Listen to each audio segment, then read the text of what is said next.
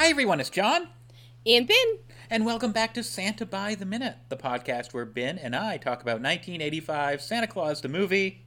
1 minute at a time. So this week we're going to be talking about minute number 37, but before that we have a few things to talk about. First being John Lithgow, BZ himself, was on The Late Show with James Corden on the night of December 2nd, 2020. And James Corden, being from the UK, brought up John Lithgow's role in Santa Claus the movie, and, you know, he's still not very keen on the movie, unfortunately. Yeah, we have a little clip here from what he says, but I think it cements the fact that we will probably never get him to be able to be on our podcast. You starred in Santa Claus, the movie with the late, great Dudley Moore, who I adore. Now, you've said this is the worst movie you've ever done. Why? Why is that? Why so bad? Because it's a huge hit at home. People barely know about it over here, but I have found that in England, it's a beloved sort of seasonal favorite. It's their version of It's a Wonderful Life. In my mind, it's a hideous life. It's like, but, you know, it did give me a friendship with Dudley Moore, that wonderful, wonderful man. Yeah. But Dudley and I sat alone in a screening room at Pinewood Studios when it was all done. And we watched it together. And we sort of left the screening room shaking our heads. I do believe I remember him using the word career ender. Oh! But you know, it was advertised. You know, it was produced by these kind of mad Hungarians, the Salkins. Yes. There's like 3 generations of Eurotrash movie makers.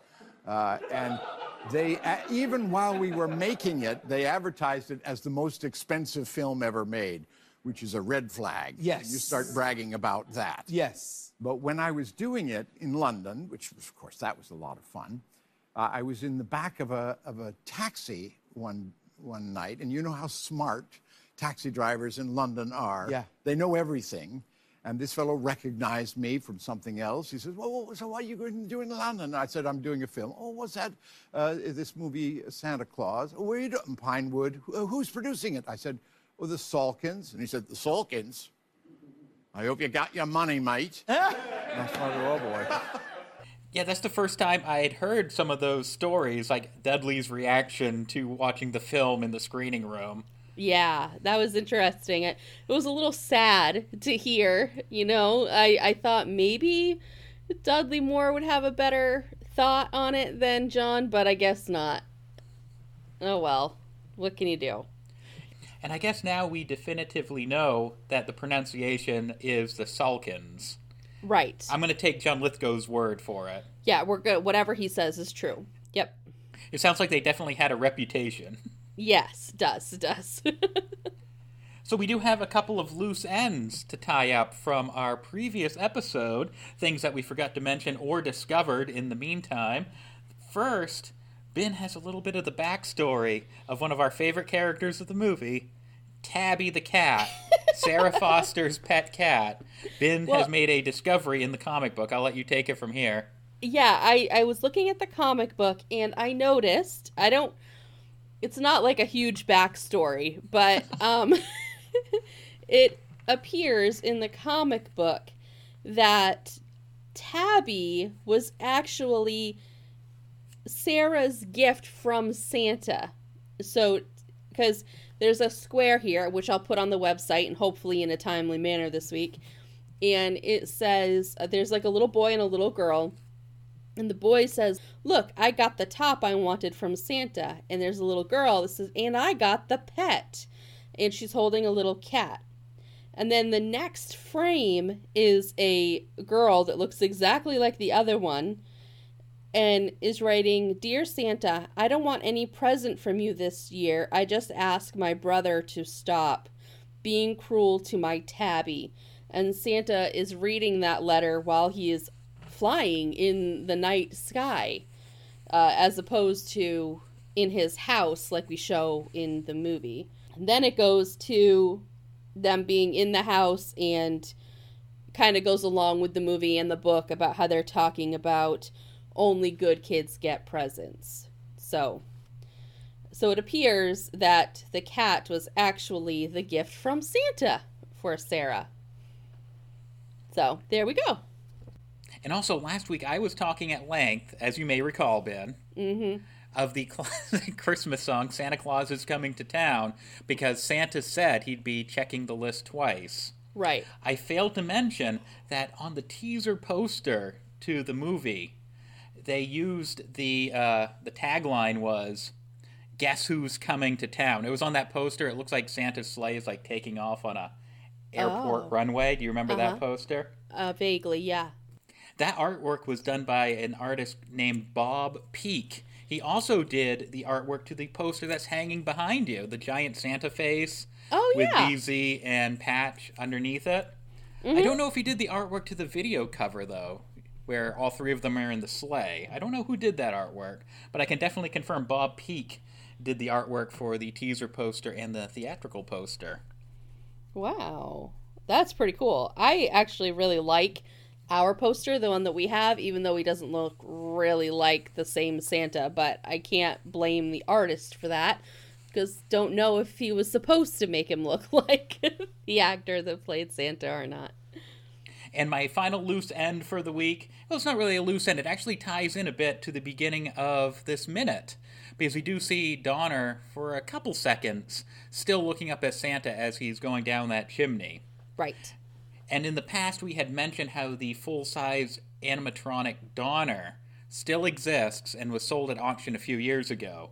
But now we know where animatronic Donner is. There is a place in Medina, Ohio, called Castle Noel. They call themselves America's largest Christmas entertainment attraction. It is run by a gentleman named Mark Claus, and he has a massive museum of Christmas memorabilia, which includes many props from classic Christmas movies. He has the RV from Christmas Vacation. There's stuff from the Santa Claus and the Grinch. But apparently he was the one who bought the animatronic Donner and fixed him up. He moves again. Like, we want to get to Ohio and see Donner. I'm glad he still exists. Yeah, someday we'll get over there and we'll see Donner. If you want to catch a glimpse of him, there is a vlog by a vlogger that we follow on YouTube, Jacob the Carpetbagger. Just search, like, Carpetbagger Castle Noel, and it should show up. And another prop that we have covered in the movie already that is also on display there is a part of Burgess Meredith's beard. The Ancient Elf's beard. Not the whole part, but just part of the Ancient Elf's beard.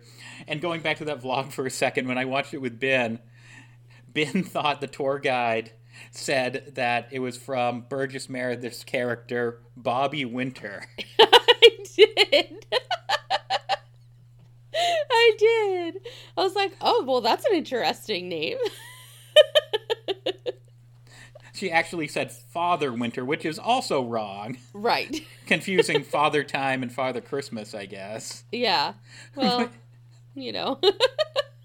And there's another prop on display, but we will get to that much later in the movie. Yes. Okay, so anyway, like I said, the minute 37 opens with Donner still looking up at Santa because Santa just poofed down the chimney. I guess that's what I'm going to refer to it as from now on, as poofing. Yeah, he poofs into a magical stardust. Poof! Santa is now in a living room, and it definitely looks more modern. There's an electric lamp in the foreground, and the decor seems to place it in the Victorian era. You can tell from the knickknacks and the picture frames around that this isn't like a modern house, but we're getting there. And Santa is taking maybe his first cookie? I don't know if it's his first cookie, but it is a cookie. I think it just leads up to what is coming next. But before we leave this living room, I just wanted to point out, you can see that they are still using the same wrapping paper that they've been using all these years, because the presents under the tree, there are a couple of them that are in the green and the gold stardust wrapping paper right behind Santa Claus. I never noticed that. I appreciate that attention to detail. So you can see that they're still using the same one. And while this is happening, we're hearing another verse of our favorite song, Thank You, Santa. I have the lyrics right in front of me. Let's see if you can decipher it this week.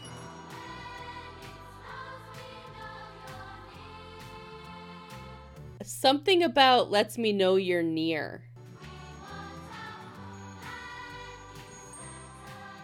We want to thank you, Santa. And then it fades away as they're saying thank you, Santa again. But I don't know if I'm correct. So these are the official lyrics. It's thank you, Santa. Thank you, Santa. When it snows, we know you're near. Okay, that's what I thought they were saying, but it didn't make any sense in my brain. So, okay. And then it goes on to say, we want to thank you, Santa. Thank you, Santa. And that's all we get in this minute. And Okay. I think that might be the last we hear of the song until the end credits, but I could be wrong.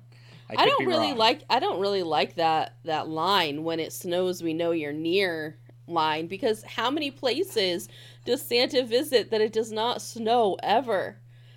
You know, I mean, I don't really like that line. It's a little misleading, okay? Because Santa goes places where they do not get snow as well. 1985 Henry Mancini, we have a... You are not very inclusive. We need a word with you. So, like we said, Santa takes a cookie from a platter on the mantle. If you listen closely, I never noticed this, I don't think, until I was listening to headphones to this minute. You can hear Santa saying, well, here we go again, before he poofs back up the chimney. Listen to it very closely. Yeah. The sound kind of, the song kind of drowns him out, but you can hear him saying that. Yeah, you can. I guess, like, here we go again, as in through the chimney, because he has shown his distaste for needing to go through a chimney, even though he just poofs. But, you know, we're not gonna go over that again, because we've already aired our grievances about why he complains about it. So we'll move on. But thanks to us and the book, you know, now you have a context on why Santa is saying, well, here we go again. Yeah, exactly. So we are officially in the 19th century now, right? Yep, the hourglass returns, now saying we are in the 19th century. So now we are somewhere between January 1st, 1801 and 1900 somewhere. So, So this is a really cool transition where Santa, like, turns the sleigh, and you see, like, it do a full turn, but it's also a scene transition. Yeah. Where we see the North Pole set. We're back in the North Pole, where Anya is walking in with a mug of something. But I really do love that transition. I do, too. And Dooley is reading. Anya walks over to see what's going on. We see Dooley is reading to a group of elves.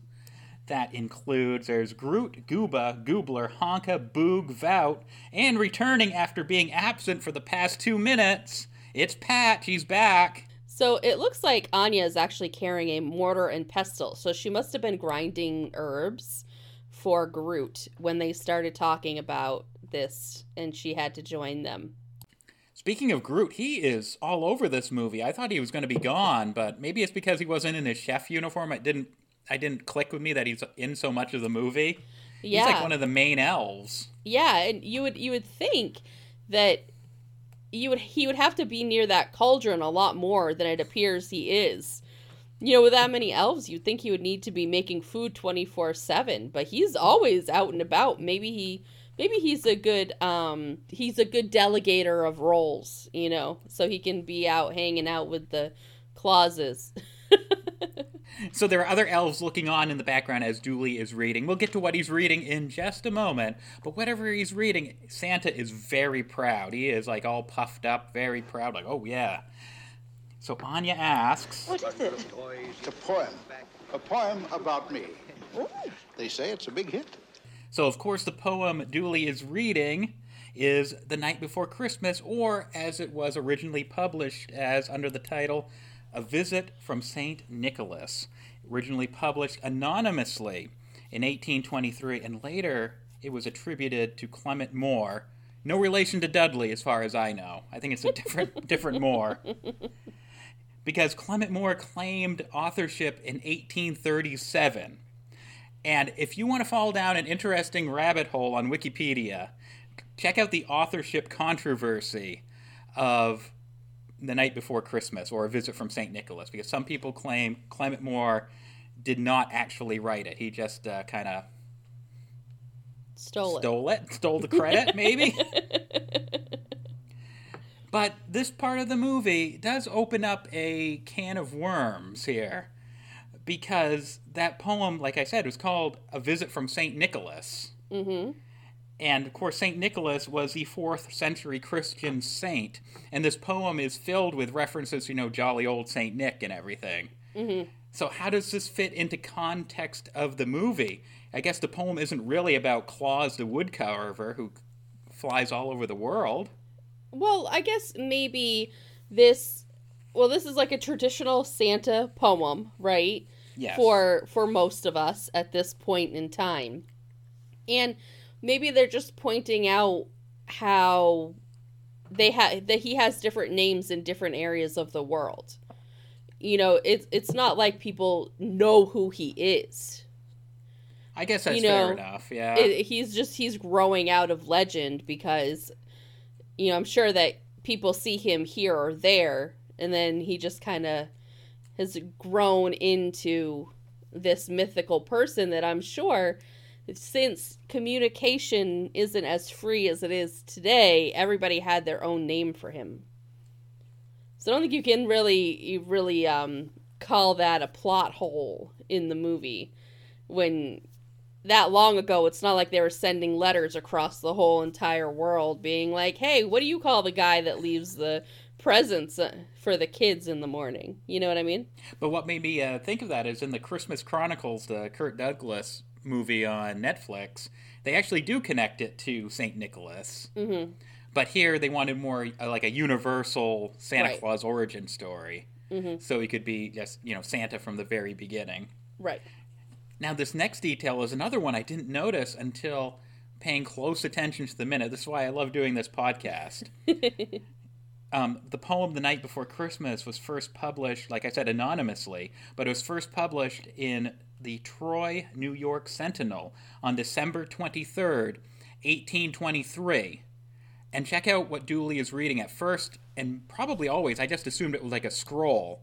In the close-up, you can see it is a newspaper that he is reading from. Oh, it is a newspaper.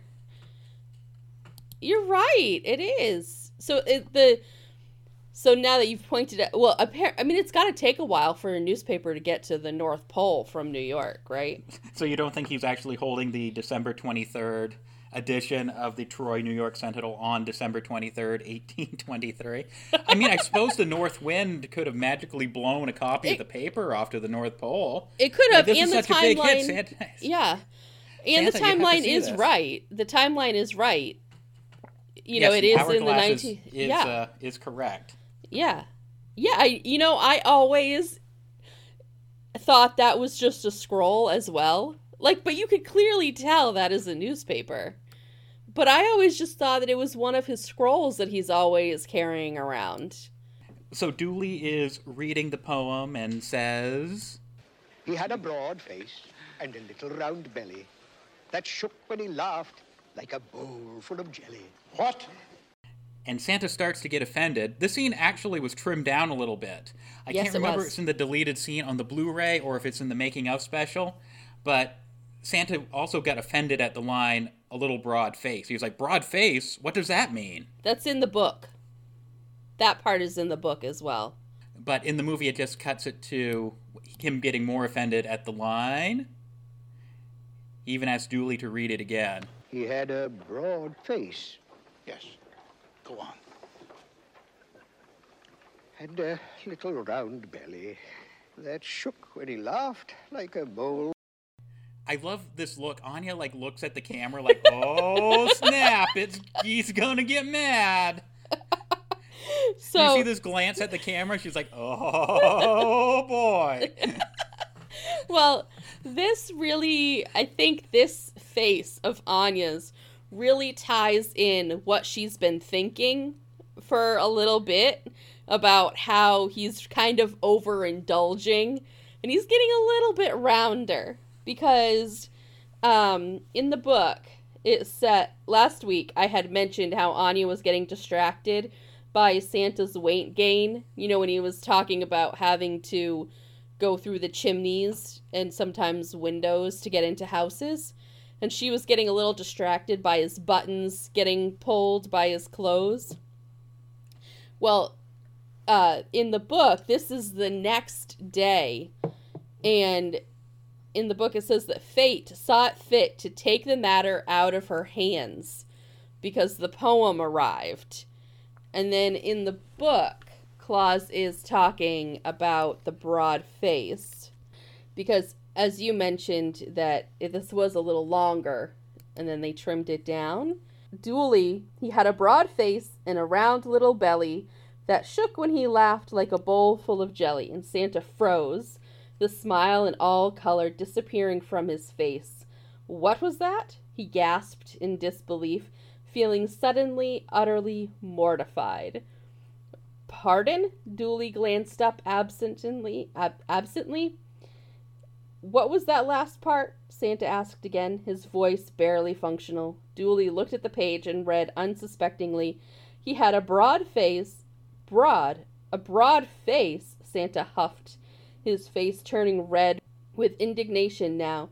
He turned to Anya, frowning. Do I have a broad face?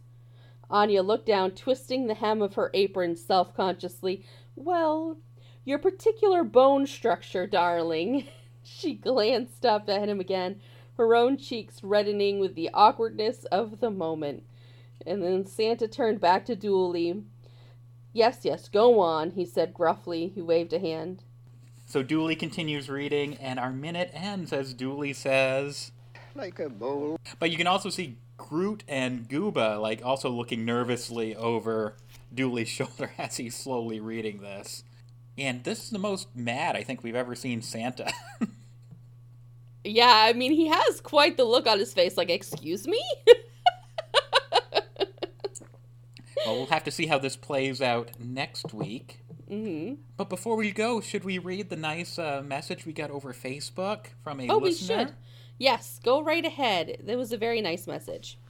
So I'm glad that more and more people are starting to discover our little podcast. I am too. I am so happy that people seem to be enjoying us going through the movie, and I like sharing one of our favorite movies with everyone. It's great. And one of John Lithgow's least favorite movies. Well, you know, the man can't be perfect, okay? I mean, to be fair, he has a pretty high bar. He does. You know, he's pretty talented. He has a lot of hits. So here we go. I just pulled up our message from Flicks in merry old England. So thanks for writing in, Flicks. And here is what he wrote to us. Ben will have to get some nice, sweet Henry Mancini music going. Ah, there it is. Here we go. Hi, guys. I wanted to let you know that I've just started listening to your podcast and think it's amazing that you're dedicating it to Santa Claus the movie. I thought you might like to hear my story of how I came to discover and love the film. When it came out in 1985, I was only 1, so obviously too young to see it in the cinema.